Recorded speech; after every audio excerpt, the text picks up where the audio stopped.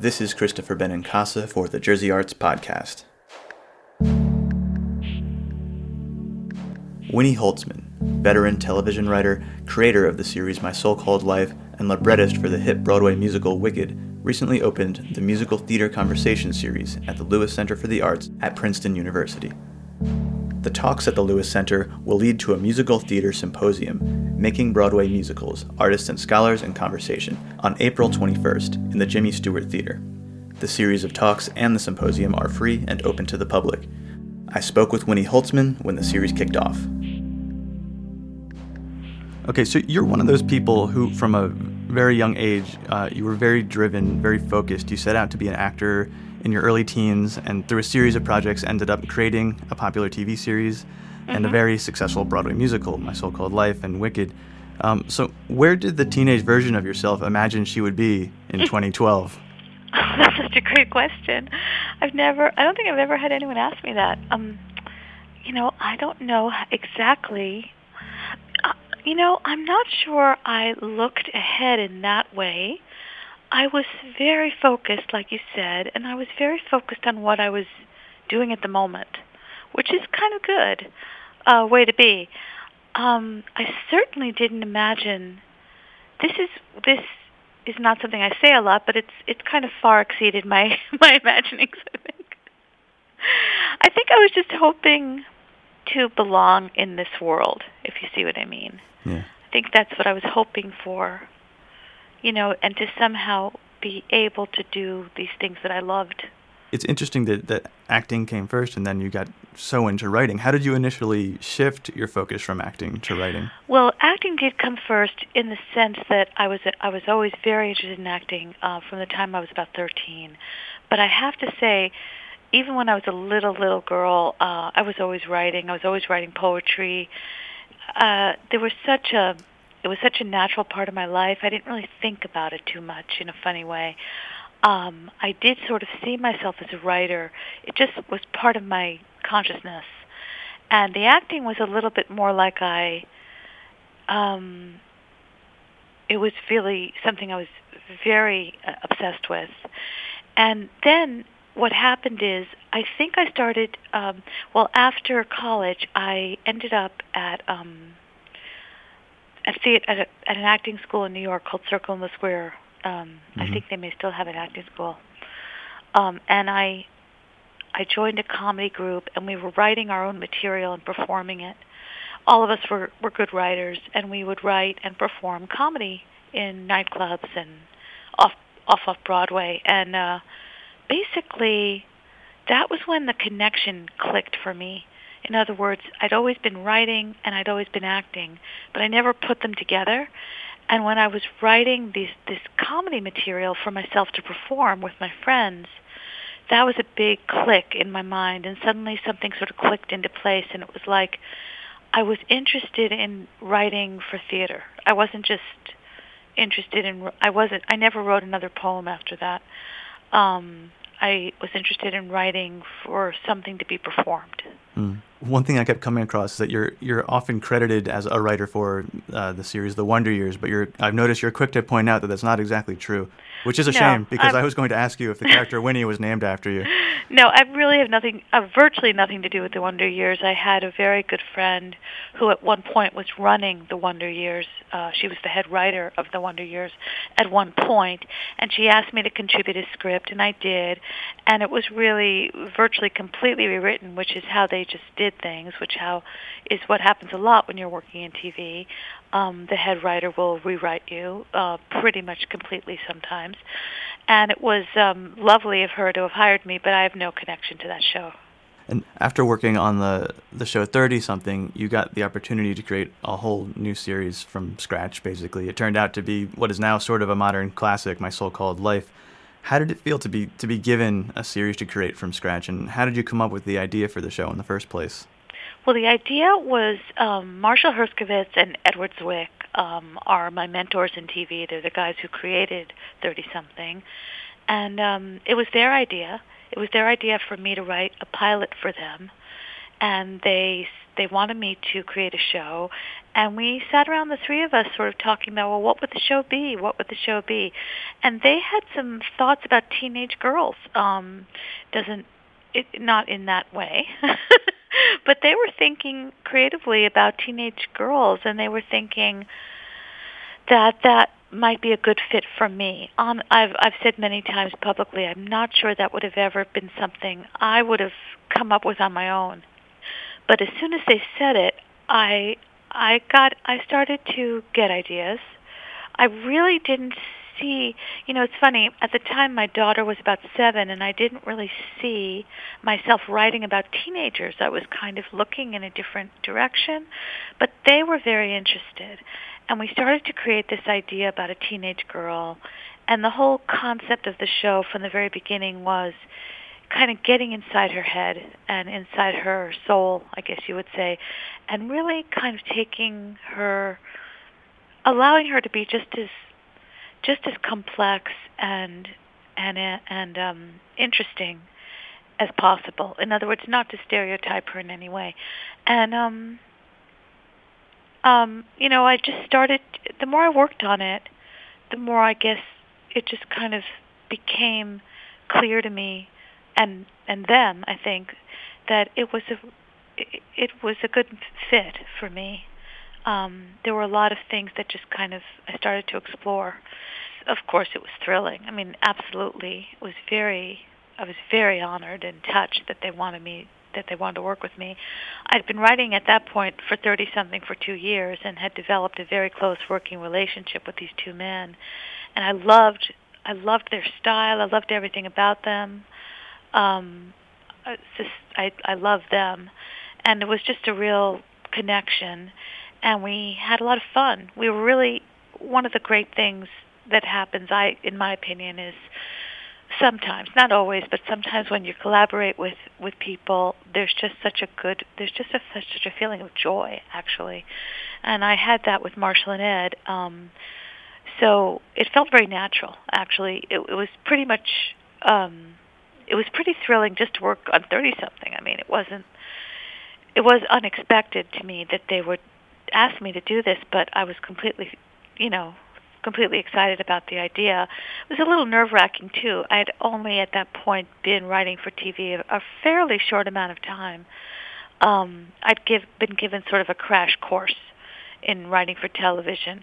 I didn't feel that experienced, but I had them behind me and backing me, and I learned as I went. And, it was one of those situations where, you're sort of thrown into the deep end of something, and you do very well. In a way, because you kind of just have to, And you were also kind of instrumental in bringing Wicked to the New York stage. You kind of have a special role in that whole process. What was it about that project that sort of drew you in? In my generation, we all watched The Wizard of Oz when it was on a certain time of the year. And in terms of how Wicked came to Broadway, Stephen Schwartz, who's the incredible songwriter of Wicked, is the person who saw the novel, saw Gregory Maguire's novel, and realized it should be a Broadway musical, and he was the driving force behind Wicked. And he asked me if I would like to write the book, which is what we call the libretto of a musical, and I was thrilled. I mean, he's somebody that I did not know well at the time. I had met him once very, very briefly, but I admired him tremendously, as obviously still do. And I would have done anything to work with him. I mean, it was a no-brainer.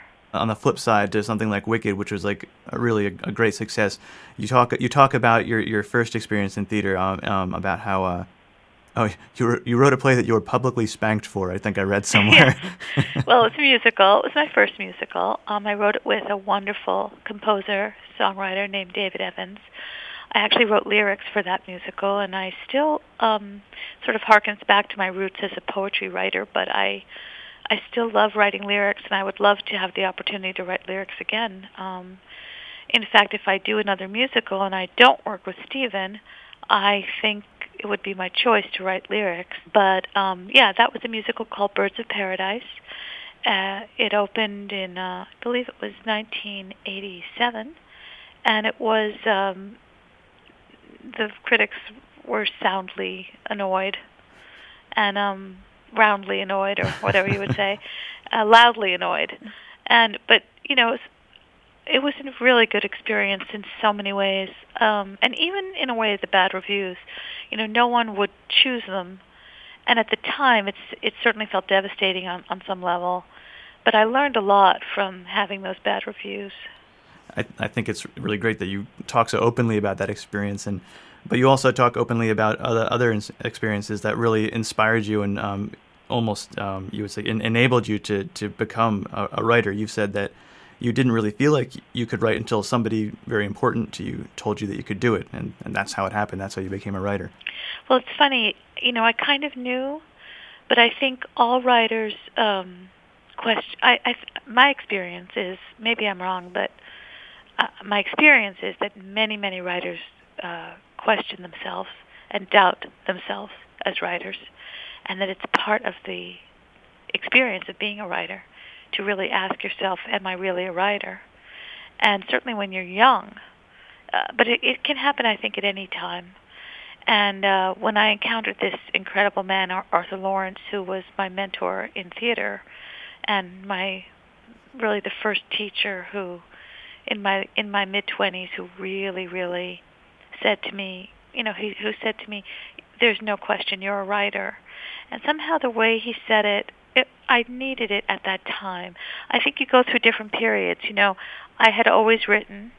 I think many writers will identify with this. It's not that I hadn't written. I'd always been writing. But you reach a point in your life, I think, where you need somebody that you look up to notice you. Maybe you don't have to be a writer to identify with that. With anything that you're trying to do that is a struggle and that is a challenge, you need to be noticed at some point, I think, and given a little bit of encouragement. And then you can go really for years just on that encouragement. So what do you say to young writers? I'm sure you get a lot of young writers asking you questions. The best advice, I think, although there's no formula, is to not give up, to keep writing. I mean, it sounds so simple, but it really is the hardest thing. I mean, most people are looking on some fantasy level for a way to have it happen without having to do the part where you keep writing with no reward, with no monetary reward. And the reward has to be simply that you're writing because you love writing. And it sounds so simple, but that really is a necessity for a writer, that they keep writing. If they stop, they will stop. You've got to keep going, and it's harder than it sounds because it can be very discouraging, and it takes a lot of strength. So be strong, keep writing, do not stop. One thing I really wanted to ask you about before I let you go was the opportunity you had to work on a TV series with your daughter. Well, it's a bit indescribable because it sometimes felt a little surreal, but we had a blast, basically. We're very compatible. We're very close. She's 26 now. She was 24 when this happened. And she'd been basically working as a young writer and got an opportunity to have a show on the air, and she realized that she was going to be put with someone more experienced because she was so young. And we suddenly kind of looked at each other and went, wow, maybe that should be me. You know what I mean? And at the time, I was a little concerned because I wanted to make sure it was the right thing to do and that I wouldn't be kind of, stealing her spotlight or getting in her way. But it turned out to be, we'd been writing together informally for years because we're both writers, and we would look at each other's work and give each other critique and give each other help. And so we were always talking writing at our house. So in a funny way, it was very natural and kind of just a natural extension. It just kind of happened in a funny way, and it felt really fun. It was very fun. There were times, I won't pretend that there weren't times when I think both of us wanted to kill each other. But luckily, those skirmishes were sort of momentary and not they were not a big deal. Ultimately, it's sort of under the pressure of, there's a lot of pressure in television that people might not understand if they've not been in television, but it's a bit of a pressurized situation. There's very little time, and it's intense in a lot of ways. There's a lot to do in a very short amount of time. And so, whenever you're working in that kind of intensity, you can blow up at anyone, but of course you're going to blow up at your mother or your daughter because you're very comfortable with that person. Right. Well, Winnie Holzman, thanks so much for doing the podcast. Oh, thank you. The Musical Theater Conversation Series at the Lewis Center for the Arts will continue on March 13th with a conversation with theater director John Doyle, who recently staged revivals of Sondheim hits Sweeney Todd and Company on Broadway. And on March 15th with Jenny Slattery, assistant stage manager on Broadway's hit Spider-Man: Turn Off the Dark. The talks will take place at 1:30 p.m. at the Marie and Edward Matthews Acting Studio. The day-long symposium on April 21st, Making Broadway Musicals, Artists and Scholars in Conversation, is free and open to the public. To learn more about events offered at the Lewis Center for the Arts, visit princeton.edu/arts. And for more information on the arts in New Jersey, visit jerseyarts.com. This is Christopher Benincasa for the Jersey Arts Podcast. The Jersey Arts Podcast is made possible by the New Jersey State Council on the Arts. The New Jersey State Council on the Arts, supporting excellence in the arts since 1966.